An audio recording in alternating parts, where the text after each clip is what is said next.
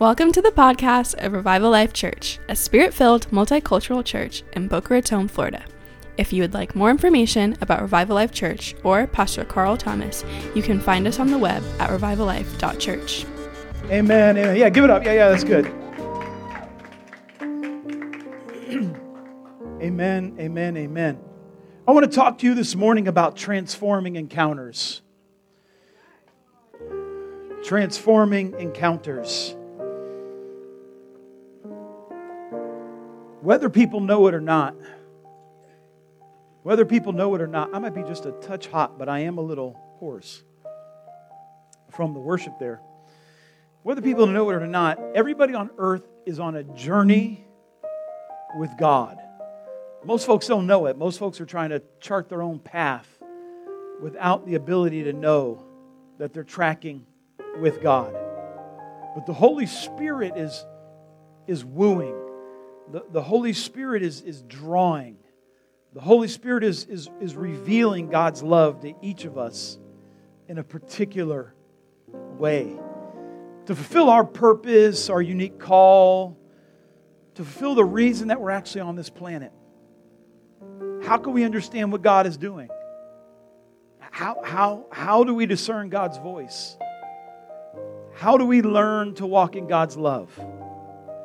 Remember, we talked last week about Abraham, and the Bible says that Abraham was on that journey not fearing the wrath of Pharaoh because he had seen the unseen God. He was literally,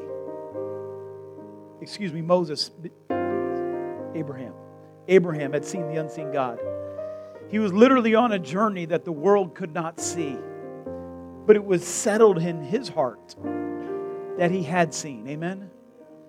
And this is the assurance we're all looking for. And I believe this is the assurance that God wants for each of us. So as you have your Bible, go ahead and open to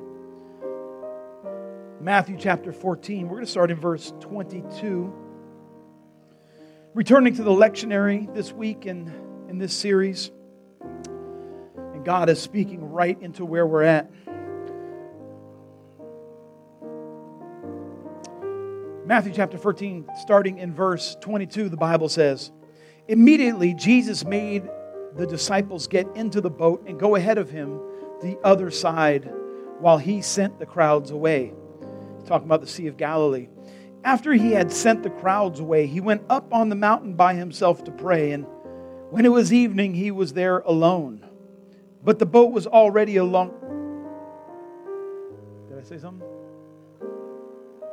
Okay.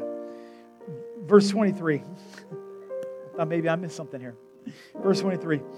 After he sent the crowds away, he went up on the mountain by... I thought maybe I was reading the wrong book or...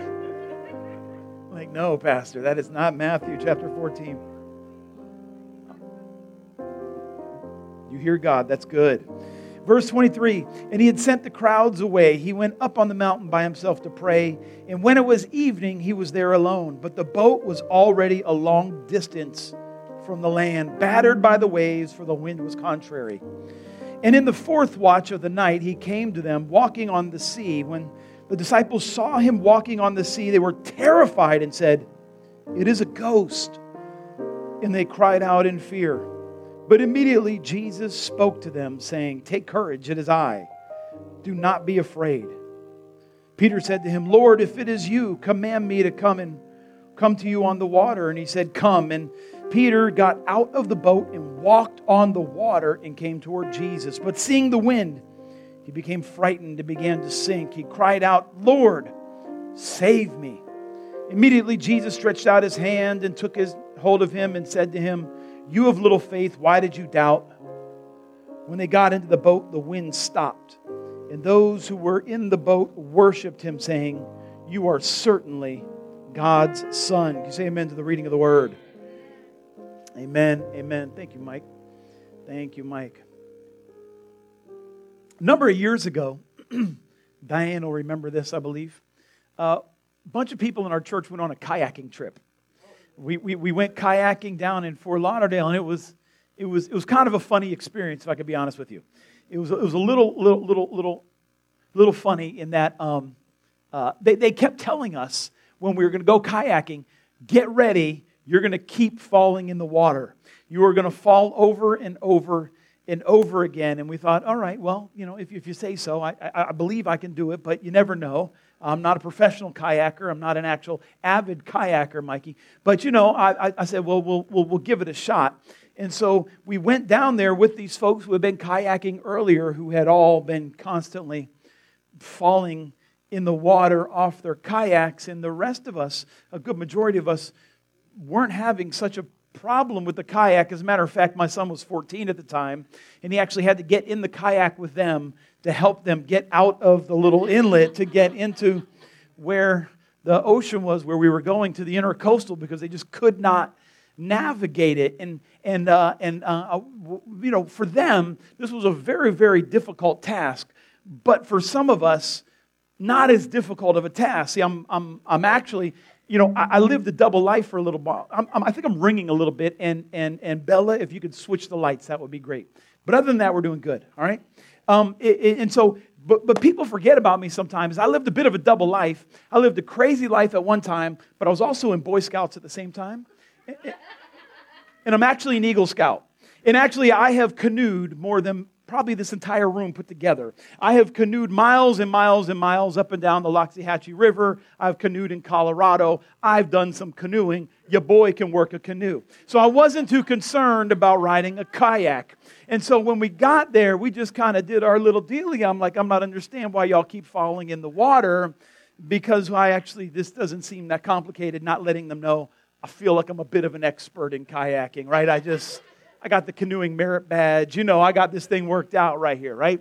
And sometimes when we read the Bible, we forget that there's people in the Bible who are experts at some things.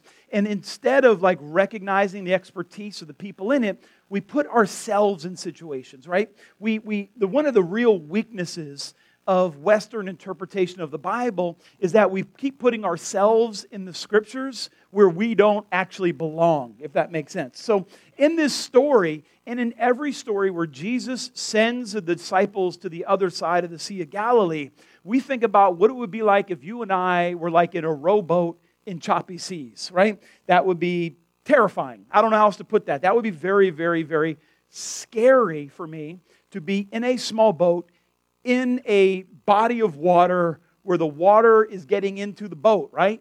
That sounds scary. But the disciples, we have to remember, among them were professional fishermen, right? There were people who fished for a living on that lake. This is what they did. This was not a big deal to them. And the very first time, things were a little harrowing, but, here they were on the boat with seas that were going kind of crazy. And the first time we read about the disciples in a boat was in Matthew chapter 8. And those of you who've read, you remember the story. They're crossing over, and Jesus, who is the ultimate fisherman, right? Since he made the fish and the seas and the ocean and the trees that made the boat, right? He made all these things. Jesus wasn't worried at all. Jesus knew he had a promise, knew he had a destiny. He knew he wasn't going to die. He knew he was going to die, but not in that boat, right? So they were traveling across the Sea of Galilee, and he's napping in the midst of it, right? That's how you know you got peace, when you can nap. Not that depression nap.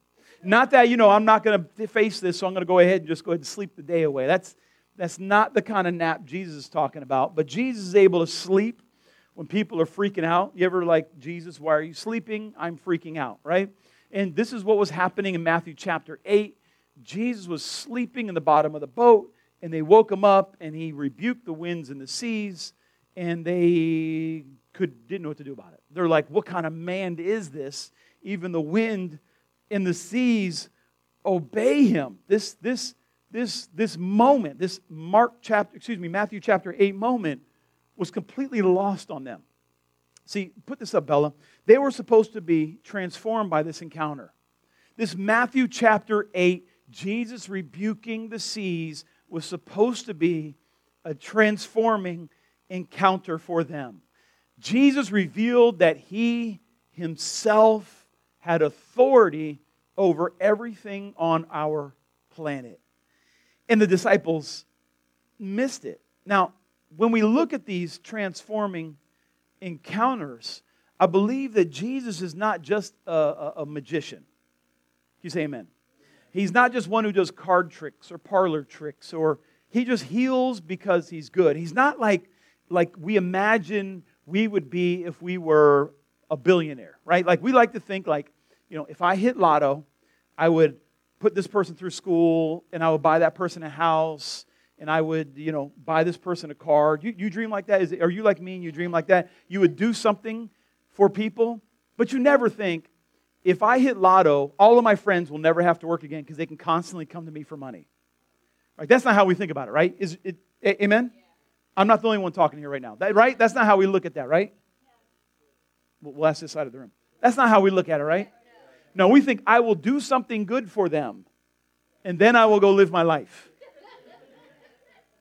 Then I will be fabulously wealthy, and they'll think that I'm great because I bought them a Hyundai, right? Like that's you got your Sonata, right? Don't ask me anything else, right? Like I'm now living. That's how we think of wealth, and that is not how Jesus wanted them to think of his riches.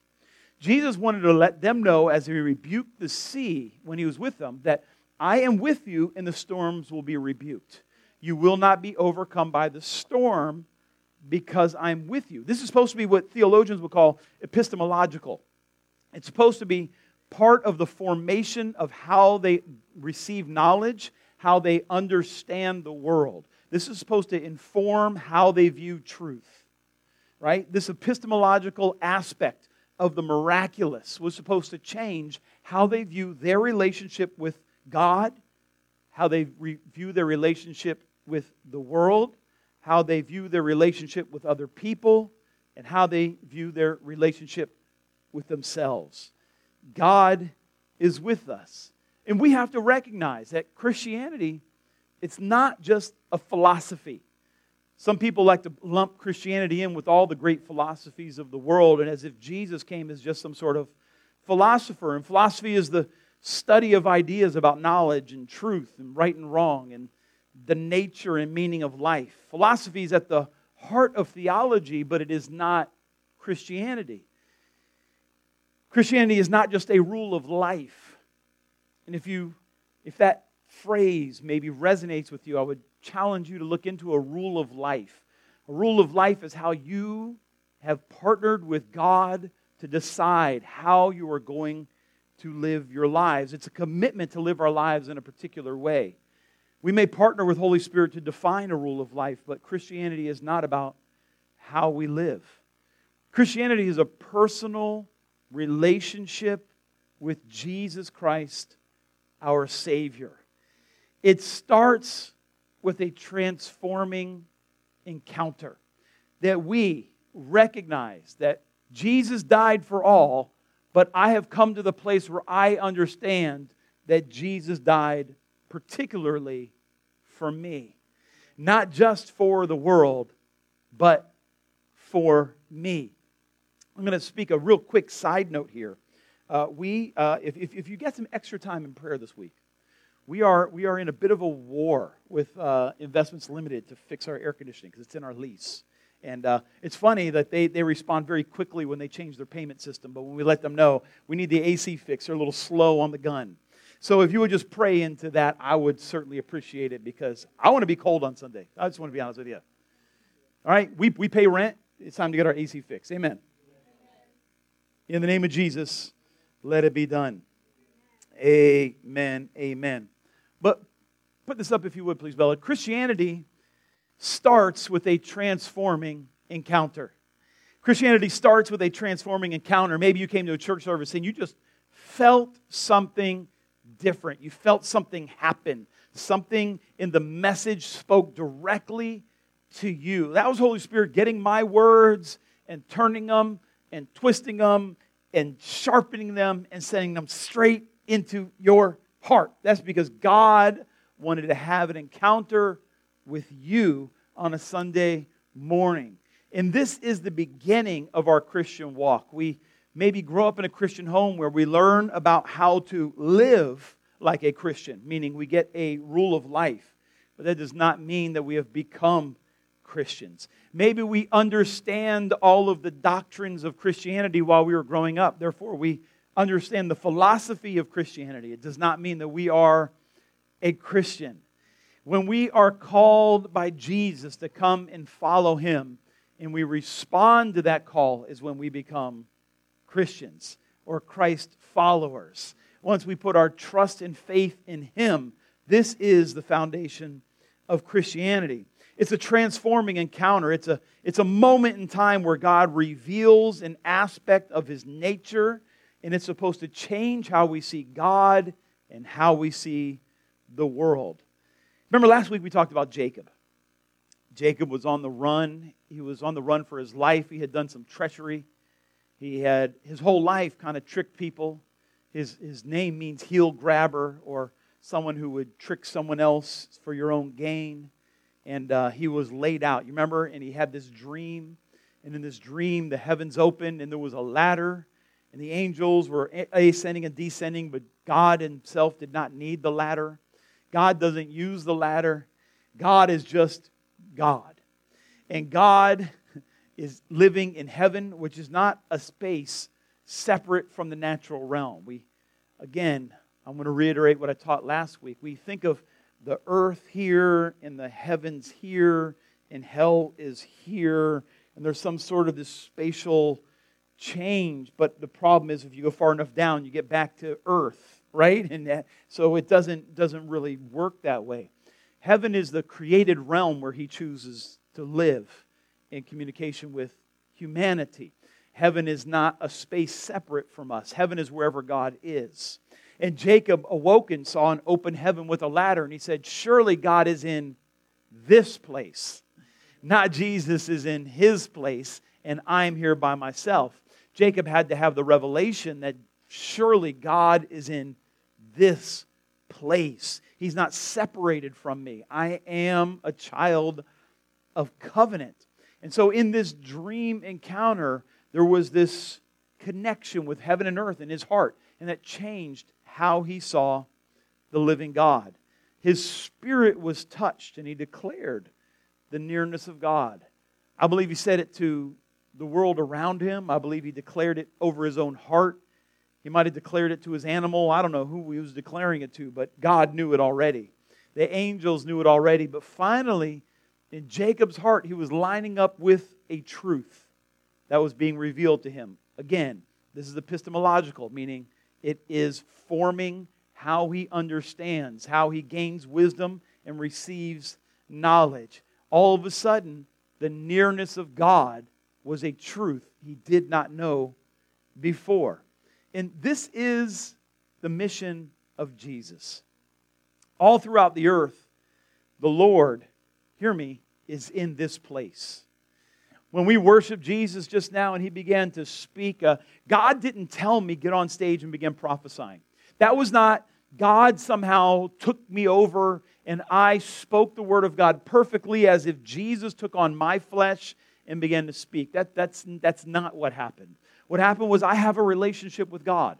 I felt in my spirit, man, that His presence was near and that I was supposed to recognize that presence. And then I feel like He told me that I'm supposed to activate, or let me better say, utilize some of the gifts He has given me, since I have a heightened awareness of those gifts. And I was supposed to declare some things into the atmosphere so that the Spirit had something to land on in your life as you came into agreement with that.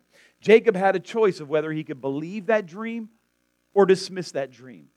Jacob had a choice whether he would just say, that was a funny dream I had last night, or he could say, that dream was supposed to inform something in my life. And we're in a season of heightened spiritual activity in this church. I don't know if you have noticed it or not, but there is an activity happening in the spirit realm. My wife and I had very similar dreams last night. We talked about it over breakfast this morning. She said, I had a dream about these people. I said, that's funny, I had a dream about this person, these people in our past. I said, maybe God is just healing that season of our lives, even though it's more than a decade past. I believe the Holy Spirit is speaking to us for a reason. You see, we're to be in seasons of heightened awareness of what God is doing and what God is saying. We're to lean in a little bit, even in the midst of our disappointment and even in the midst of times of failure in the past. in the midst of times where we thought God was going to do something and He didn't, we are to stay in faith and lean in, trusting that God is going to speak to us and through us. And this is the mission of Jesus. All through the ministry of Jesus, we see Him doing this over and over again. He kept telling the people around Him that the kingdom of God is here. The kingdom of God is here. And then He demonstrated that kingdom and how it does not operate like this world. There are many theologies out there today about the end times. So many theology about what happens sometime way in the future. I would challenge us as a church body, don't believe any prophecy about the future that discounts the presence of God here right now. He is here with us. How do we know that? He said it. The kingdom of God is at hand. He didn't say it's only here for a minute. He didn't say it's coming and it's passing by. He didn't just say that generation, they would have received the kingdom of God, and then future generations, I'm going to come and I'm going to treat them very badly. That is not our God. As we think to the future, as you read the Bible about prophecies and apocalyptic literature, I want you to remember the word apocalypse is the Greek word for revelation. Apocalypse does not mean catastrophe. Apocalypse does not mean destruction. Apocalypse does not mean death on mass scale. It means revelation. And I want you to remember what has happened every time Jesus has been revealed to you. Good things. I'm going to say this again because I want you to hear it. I want you to think about every time Jesus has been revealed to you. Has it been good or bad? It's been good and only gets gooder. And so the revealing of Jesus, the very first words in the book are the revealing of Jesus, the revelation of Jesus Christ. This is good news. Anybody we speak to about Jesus is blessed because we have brought His name up in their presence.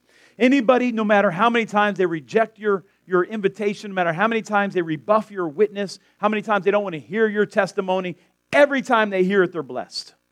Because you have given something anointed for God to land on in their life. You have created a landing pad in their soul for the Holy Ghost of God. What the world wants to do is make you embarrassed of your testimony. What the world wants you to do is make you embarrassed of your faith, of your proclamation of faith, of your invitations to church. They want to ridicule you. Why? Because the world hates righteousness and always punishes displays of righteousness. The world always wants to diminish righteousness, wants us to diminish our value for righteousness. The world does not want righteousness because it feels convicted by its unrighteousness. It is our job to let the world know, hey, God has not condemned you because of your unrighteousness. He has made a way through the sacrifice of Jesus Christ that you can walk in relationship with Jesus, that you can walk in the blessings of God, that you too can walk in righteousness. This is the life we all crave. This is the life the world longs for. And this was the ministry of Jesus. He said, in this world you have many sorrows, but take comfort. I have overcome the world. In this world you have many sorrows, but take comfort. Jesus said, I have overcome the world. But the disciples, they just didn't get it.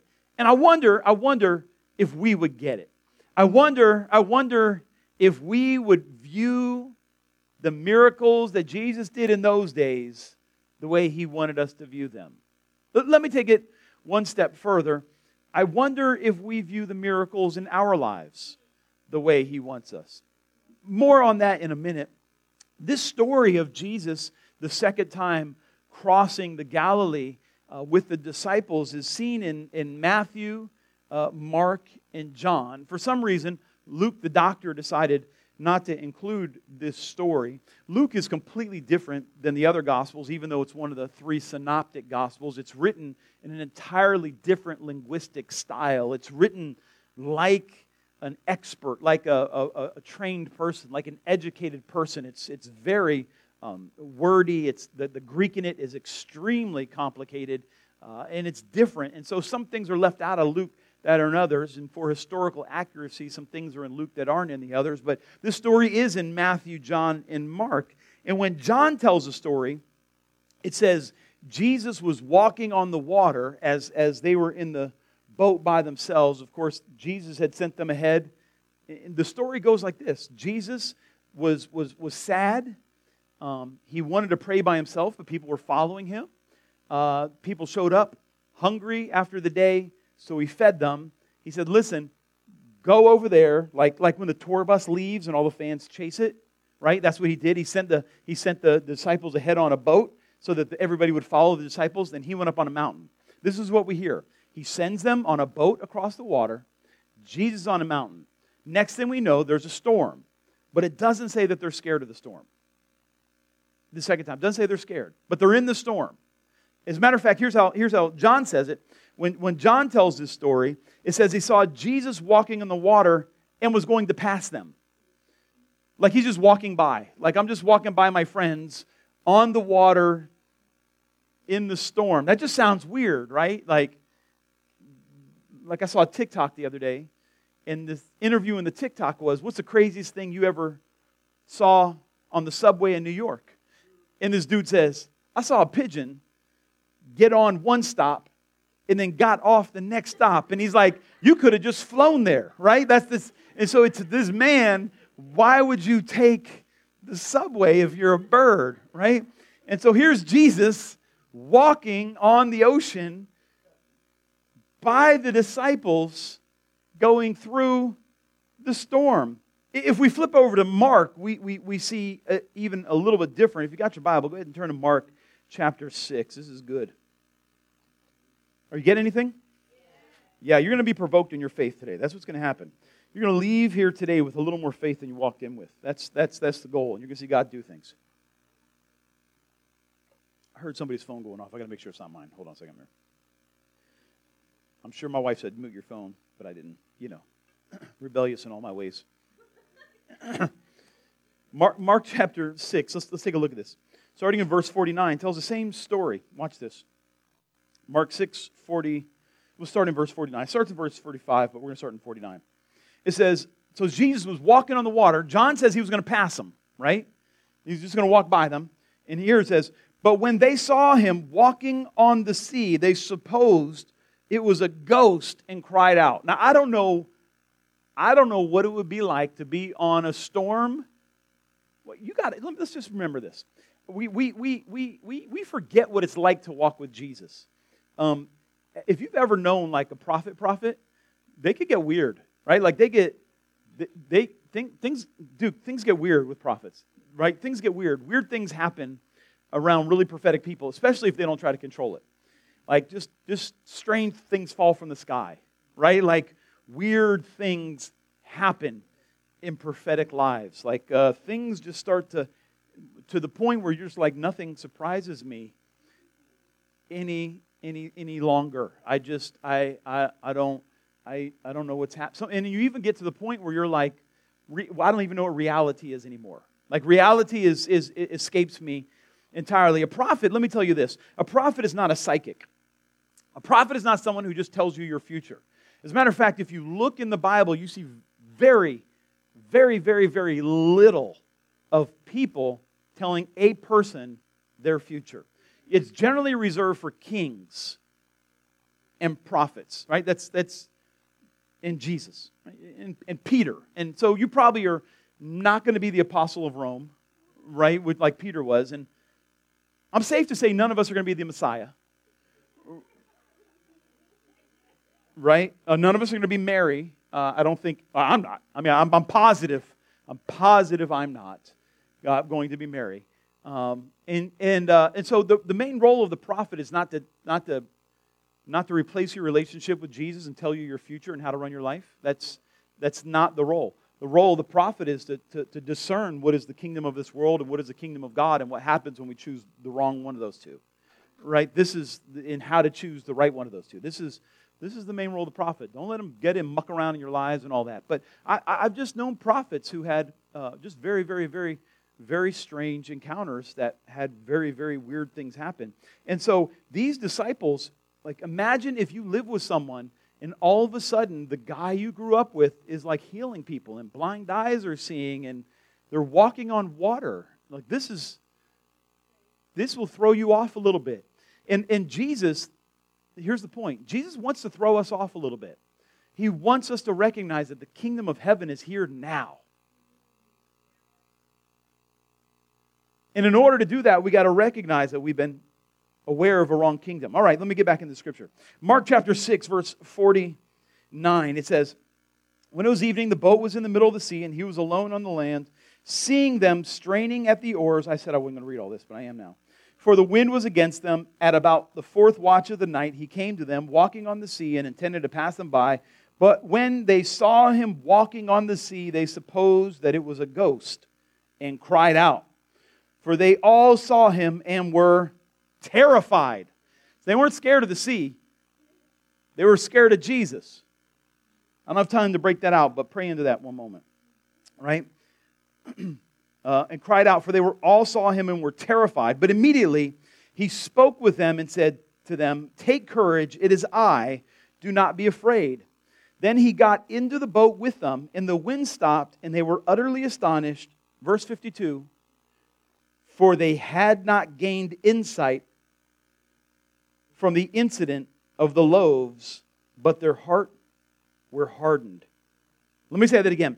They were terrified, for they had not gained any insight from the incident of the loaves, but their heart was hardened. Mark and John don't tell anything about about Peter walking on the water. John is the nice one. He didn't record Jesus' rebuke. But Mark made it most clear. Mark is the one who just cuts to the chase. Mark doesn't have a lot of time. He's like, I just got a story to tell you, and I'm going to get to the heart of it. He came in the boat, and he rebuked us. They were frightened and utterly astonished because they did not gain insight from the incident of the loaves. Their heart was hardened. What does that happen? Right before this story, right before they walked, they went across the sea, and Jesus walked on the water. Like I said, Jesus was trying to get away because John the Baptist, his cousin, had been murdered. And after his cousin was murdered, he was very sad.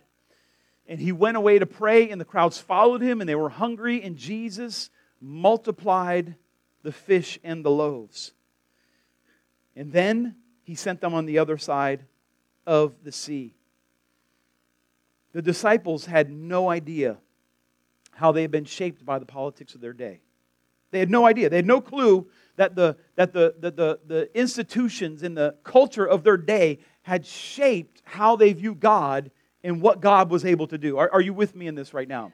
They did not understand. The only problem that they thought was just like, oh, these people aren't receiving our rabbi. They were thinking, oh, Jesus is this miracle worker. Why aren't they following him? But they had no idea that their mind and how they viewed the Scriptures, how they viewed Jesus, was shaped by the world they lived in. They thought that they were going to be conquering kingdoms, and in all these conquering kingdoms, Israel would be among them. And the Pharisees hoped that one day a Messiah would come and rescue Israel. Then the kingdom would be established in glory over all the kingdoms around it. The only problem was the Pharisees thought that the Messiah would look just like them.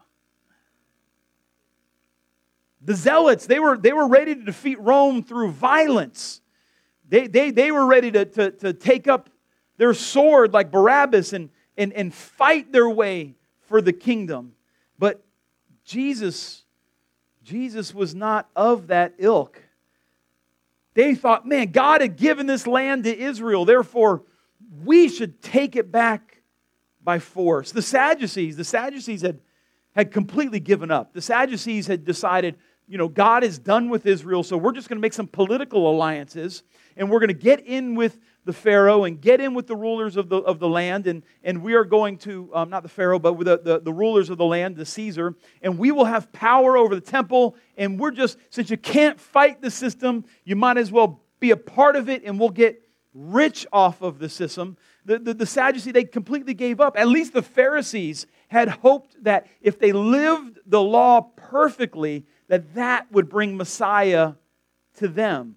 But the Sadducees wanted to operate within Rome's rules in ways that benefited them. Jesus wasn't looking for a violent overthrow of Rome like the Zealots. He came as the Prince of Peace.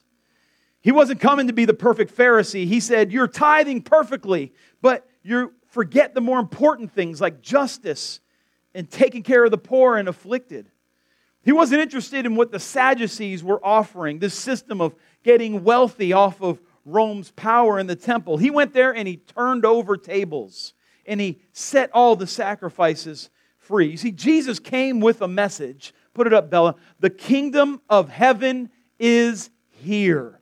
This is the message that Jesus came with. He didn't say we need to keep the law right so the Messiah will come. He didn't say take up a sword, we're taking everything back. He didn't say get along with the Romans so we can have power. He said no, the kingdom of heaven is here. And Jesus preached a message that there is nothing impossible for those who believe. He said, listen, you need to get your mind out of the box that these other groups were trying to get it in.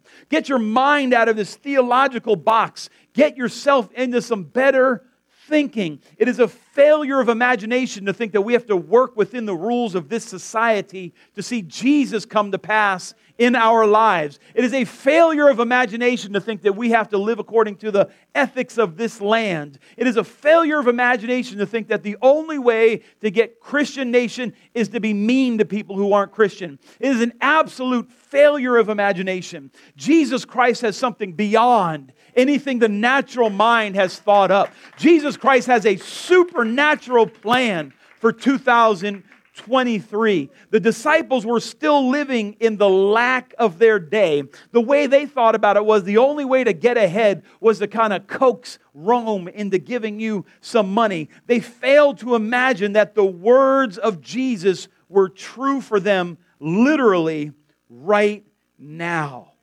They had a failure in their imagination to capture what Jesus was saying and believe it to be true. Just like Jacob needed a revelation of God's nearness. Jacob needed a revelation that I'm running, but God is in this place. Moses saw a burning bush and God spoke destiny through it. Samuel heard a voice in the night and the prophet Eli had to tell him, the next time you hear that voice, go and tell it, speak, Lord. Your servant is listening. The angel of the Lord visited Jeremiah and took a coal from the altar and touched his mouth and called him to be a prophet and said his sins had been washed away, but the word of God was now in his mouth. In Isaiah chapter 6 verse 1, it says, the year of King Uzziah's death, I saw the Lord sitting on a throne, lofty and exalted, and the train of his robe filled the temple. After Moses died, Joshua was standing there, and Moses, the angel of the Lord came to him and said, Moses, my servant is dead. Go therefore, gather the Israelites and go into the promised land. John the beloved was on an island, a prison island, thinking he was all alone. And then the angel of the Lord came to him and said, come up here. And the Bible says, immediately he was in the Spirit. The angel came to Mary, said, you are pregnant with our Lord, and do not be worried because you have found favor with God. All through this book are people who had transforming encounters with God that were supposed to mark their lives from that moment forward, but only by faith could they carry that encounter from that moment into their future. Come on, somebody, say amen. Come on, by faith. What was the purpose of these moments? How was Jesus different than all the rabbis who came before him? Allow me to read a moment from the theologian Robert Jensen. It says, what was new about Jesus? Even parables have been regularly used by the old prophets. Not to the extent that Jesus used them, but they have been used. What was new was not the content of Jesus' prophesying. What was new was that his proclamation of the immediate coming of the kingdom of God left people no time to get ready. The old prophecies had always left people with time to get ready. Jesus' prophesying left people with no time at all. Those who heard him either had to accept the message or turn it down.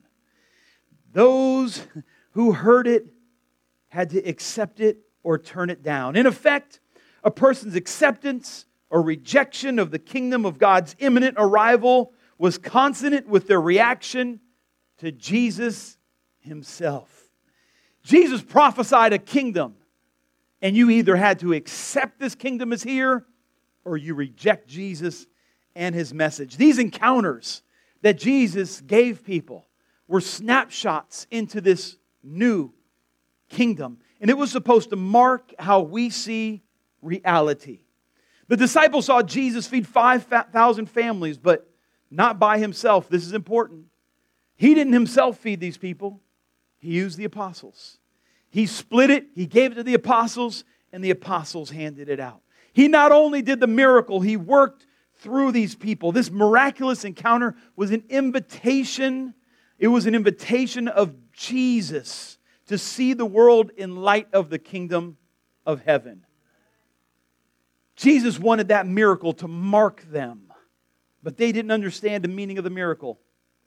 It's not enough to have an encounter, friend. It's not enough to just come to church and encounter God, though I hope you do that.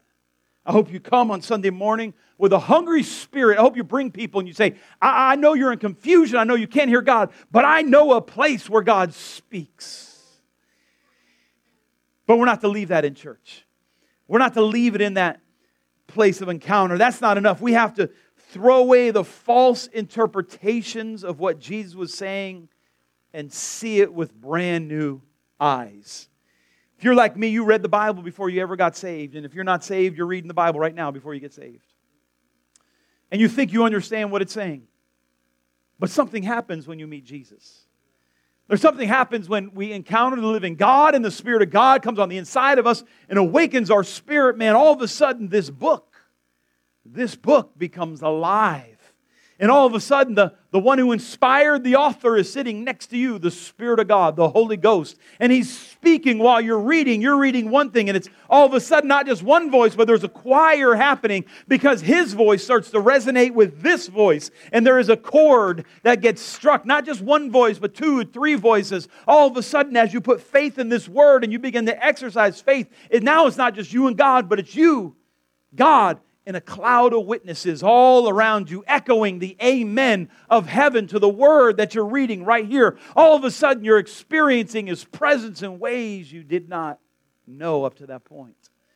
Here, friend, there's plenty of churches in Boca Raton who will give you 3 steps to having better finances or 4 ways to study whatever. And we are about meeting the living God here in Revival Life Church. We are about encountering the living God. We are about getting filled with the Spirit of God and seeing miracles unspeakable and full of glory. This is what we're about. I wonder how many miracles we have experienced that were supposed to be guideposts, but we left them as memorials. I wonder how many times we read the Bible and God spoke so clear to us, and maybe it just became nothing more than a journal entry. I wonder how many times God did a miracle and we failed to understand the meaning of the miracle. We praised God. We thanked Him. We gave glory to Jesus. We did the right thing with the miracle. We gave Him the praise. We gave Him the honor. We didn't take credit for it. But we left it as a memorial. In truth, in South Florida, it's easier to remember the defeats than it is the victories, if we're honest. It's easier to remember the things that didn't go right in South Florida than did. In South Florida, it's easy to see our lack of finances than the God of abundance who walks with us. In this society, just like the apostles, just like it shaped their view of God, this society is trying to shape our view of what we read in the Scriptures and what we believe about God. Mikey, would you come up, please? Let me tell you, friend, in this season and in this hour, we have to remember the lesson of the bread. We have to remember the lesson in our miracles. We have to remember what God did for us miraculously and what He wants to do going forward based on that miracle. I'm telling you, friend, for what we're called to do in this house, what God has called us to do, in this area and in this time and in this place, what God wants to do in and through us. We can't be going to kindergarten every year. We can't stay in first grade learning the same lessons over and over and over again. We can't be begging for the same thing. We have to take the miracle of the bread and recognize, what did that reveal about God to me? I speak this with no judgment. I'm at the altar with you. Some of the greatest miracles in your life, some of the greatest miracles in my life were to be lessons that God wanted to get deep down on the inside of me. There's a song that I love. We don't sing it here. It says, He's an on-time God. Yes, He is. Oh, on-time God. Yes, He is. He may not come when you want Him, but He'll be there right on time. He's an on-time God. Yes, He is. Let's sing it. He's an on-time God. Yes, He is. On-time God. Yes, He is. May not come when you want Him, but He'll be there right on time. He's an on-time God. Yes, He is. Come on, somebody. Yeah. Good job. He's an on-time God, I'm here to tell you. He sure enough don't come when you want Him. But He'll be there right on time. Sometimes He's just waiting for us to line up with His time. Sometimes He's waiting for us to remember the miracle of the bread.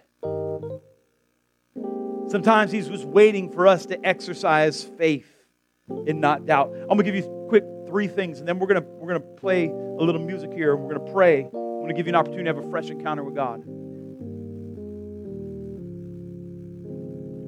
Number 1 in your life, I want you to cultivate thankfulness in your heart. Cultivate thankfulness in your heart. I've read Psalm 78 so many times recently in my devotions.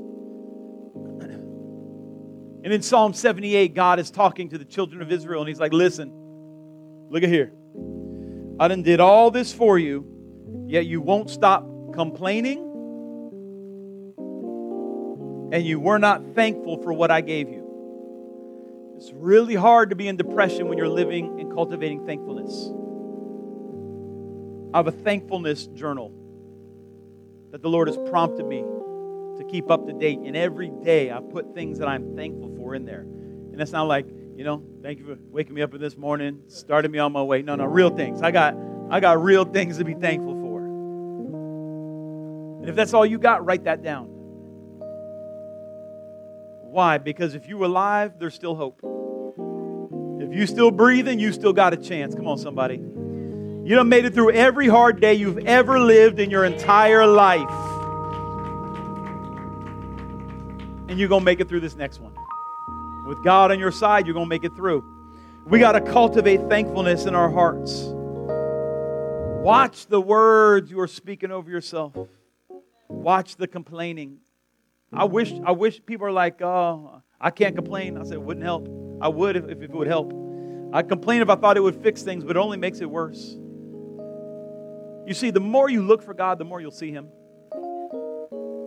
The more you look for Him, the more you will see Him. Come on, somebody. The more you look for Him, the more you will see Him. He likes to show Himself. He likes to play hide and seek. You know what it's like when God plays hide and seek and you don't go looking? You alone.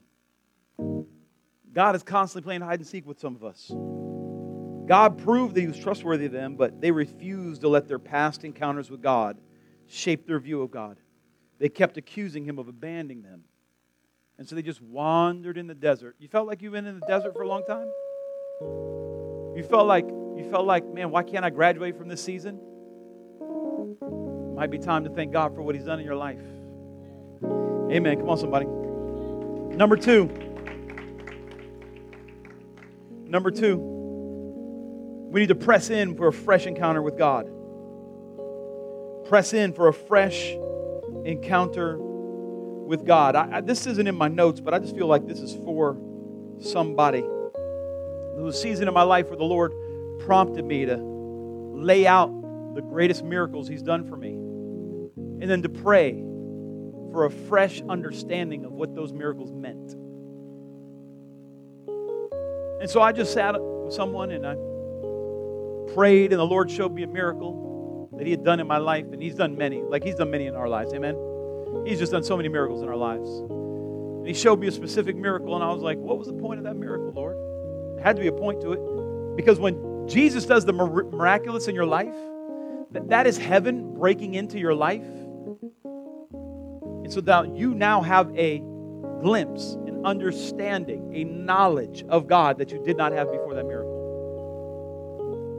What were you communicating to me? Not just getting me out. Not just like the person who hit lotto and helped you one time. That is not who God is. God is not like, I will help you out with this, but I'm now going to live my life. He is like, when I did this for you, I want you to let you know that you now are connected to me this way. This is a way that we are connected. And so we need to press in to say, okay, God, what was that connection? What is it you were communicating to me in that miracle? Because that is a language of God. And so you need to press in for an encounter with God. Don't make it up. Don't imagine. Don't do guided meditation. Don't tell God what you want Him to show you. But we need to stay in this Word. We need to pray. You may need to fast and say, God, I need to hear Your voice. I am going to set aside time early in the morning. If you're like me, late at night. I'm not much of an early riser. Late at night, spending time with Jesus, seeking Him out. God, I need You to speak to me. He's an honor. He will honor those who dutifully seek Him. He blesses those who seek Him. The Bible tells us this. But we need to read this book and listen for God to speak to us through this book, so we can have a fresh encounter of how to get out of this circumstance. Some of you are just like a half hour of setting aside time from your breakthrough. I just need some instruction. I need wisdom and instruction, God. And once God speaks, then truth is established.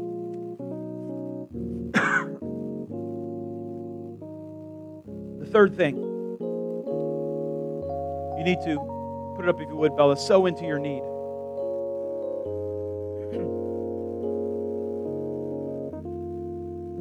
I'm going to preach this out of my own life. This has happened to me several times. Now, if you're just visiting Revival Life today, things are about to get weird, all right? So you can just translate this into your own language, all right? There was a season in my life where I was desperate to have a glimpse of heaven. I mean, I was desperate, dude. I was desperate to have a glimpse of heaven. And I knew people who had visions, encounters, they got caught up. I was desperate for a glimpse of heaven. And so what I started doing was I started praying for every person I could to get a touch from heaven. I would lay hands on people. They would get caught. I remember we were at a bar mitzvah one time. I'm like, good job, man. Can I pray for you? Kids laying on the ground, having visions of heaven. I'm like, what happened? And he's telling me. I mean, it looks like the book of Revelation. I'm like, hallelujah. Jesus, how about your servant? What about your servant here? What about your servant? I want to see some heaven. What's going on? But I just prayed for everybody I could to get a touch from heaven. I was sowing into that which I wanted. There was a pastor whose ministry I desperately wanted to emulate. He had gifts in his life. He had prayed for me enough times. Nothing was happening. And so I went to him, and this was before I was in ministry. I was in volunteer ministry. I was in a vocational ministry. I had my own business of did website design and hosting and all that good stuff. And so I said, hey, can I bring you into the 20th century, build you a website that doesn't look like that. And give you an electronic, get you a newsletter and just put all this together. Just kind of just build this. I just want to sow into your ministry. And I did that for like 2 years, just for free. And eventually, like I began to see the gifts of God in his life just begin to emulate into my life. This is something that we live. And so I have needs, and recently we had a significant need in our life, and I said, Lord, where are you at? And he said, I know what you should do. You should give this thing away. I'm like, why am I giving stuff away when I need more? But we know God's ways. We know God's ways. And so we sowed in faith. I have not received the breakthrough yet, but it's settled in my heart. I knew I received it the moment God told me to give.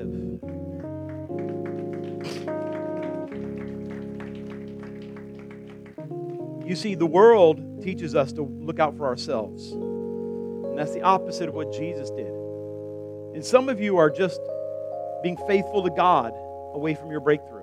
Some of you are just serving in the house of God away from your breakthrough. Some of you just being faithful to God in your finances away from your breakthrough. Some of you are just being obedient to what God is telling you to do away from your breakthrough. God wants to increase what you have, but you won't give what you have now, so we can't give you the more. You haven't learned the lesson of the fish. And so here's what I want to do at this point.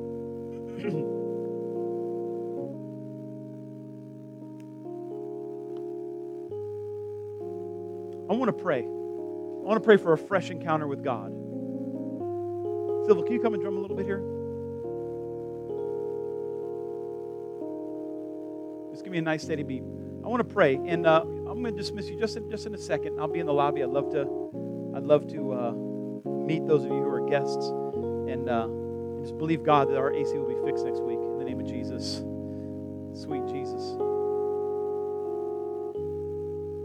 Sweet Jesus. Unless you feel like you're supposed to sew an air conditioning unit, just need a 3-ton package unit. If you know what that means, maybe the Lord is speaking to you. Hallelujah.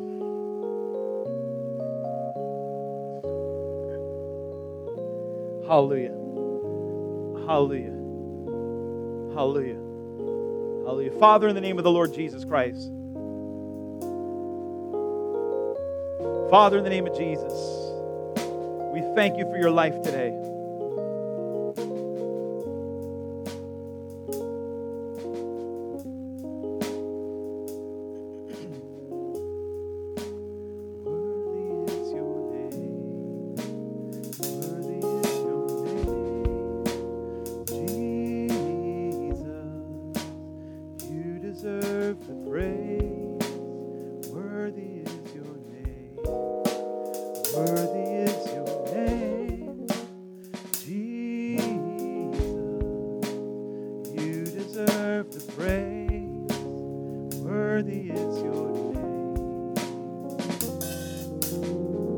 Father, in the name of the Lord Jesus Christ, I just pray right now. Stand with me if you would. I want to pray for you. Father, I pray in the name of Jesus right now that you would touch every heart in this room, that you would reveal.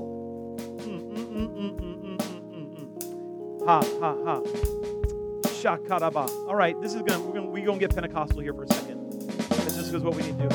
There's some of you, you're feeling right now, there's a manifestation happening. There's a tingling happening on your face and the top of your head. I want you to come forward. I just want to pray for you real quick. In the name of Jesus, Father, I thank you for this ability to hear and discern the words of God. There you go. Yep. Anybody else? You're feeling this right now. In the name of Jesus.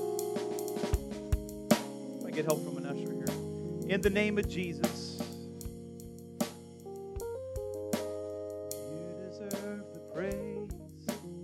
Worthy is your name.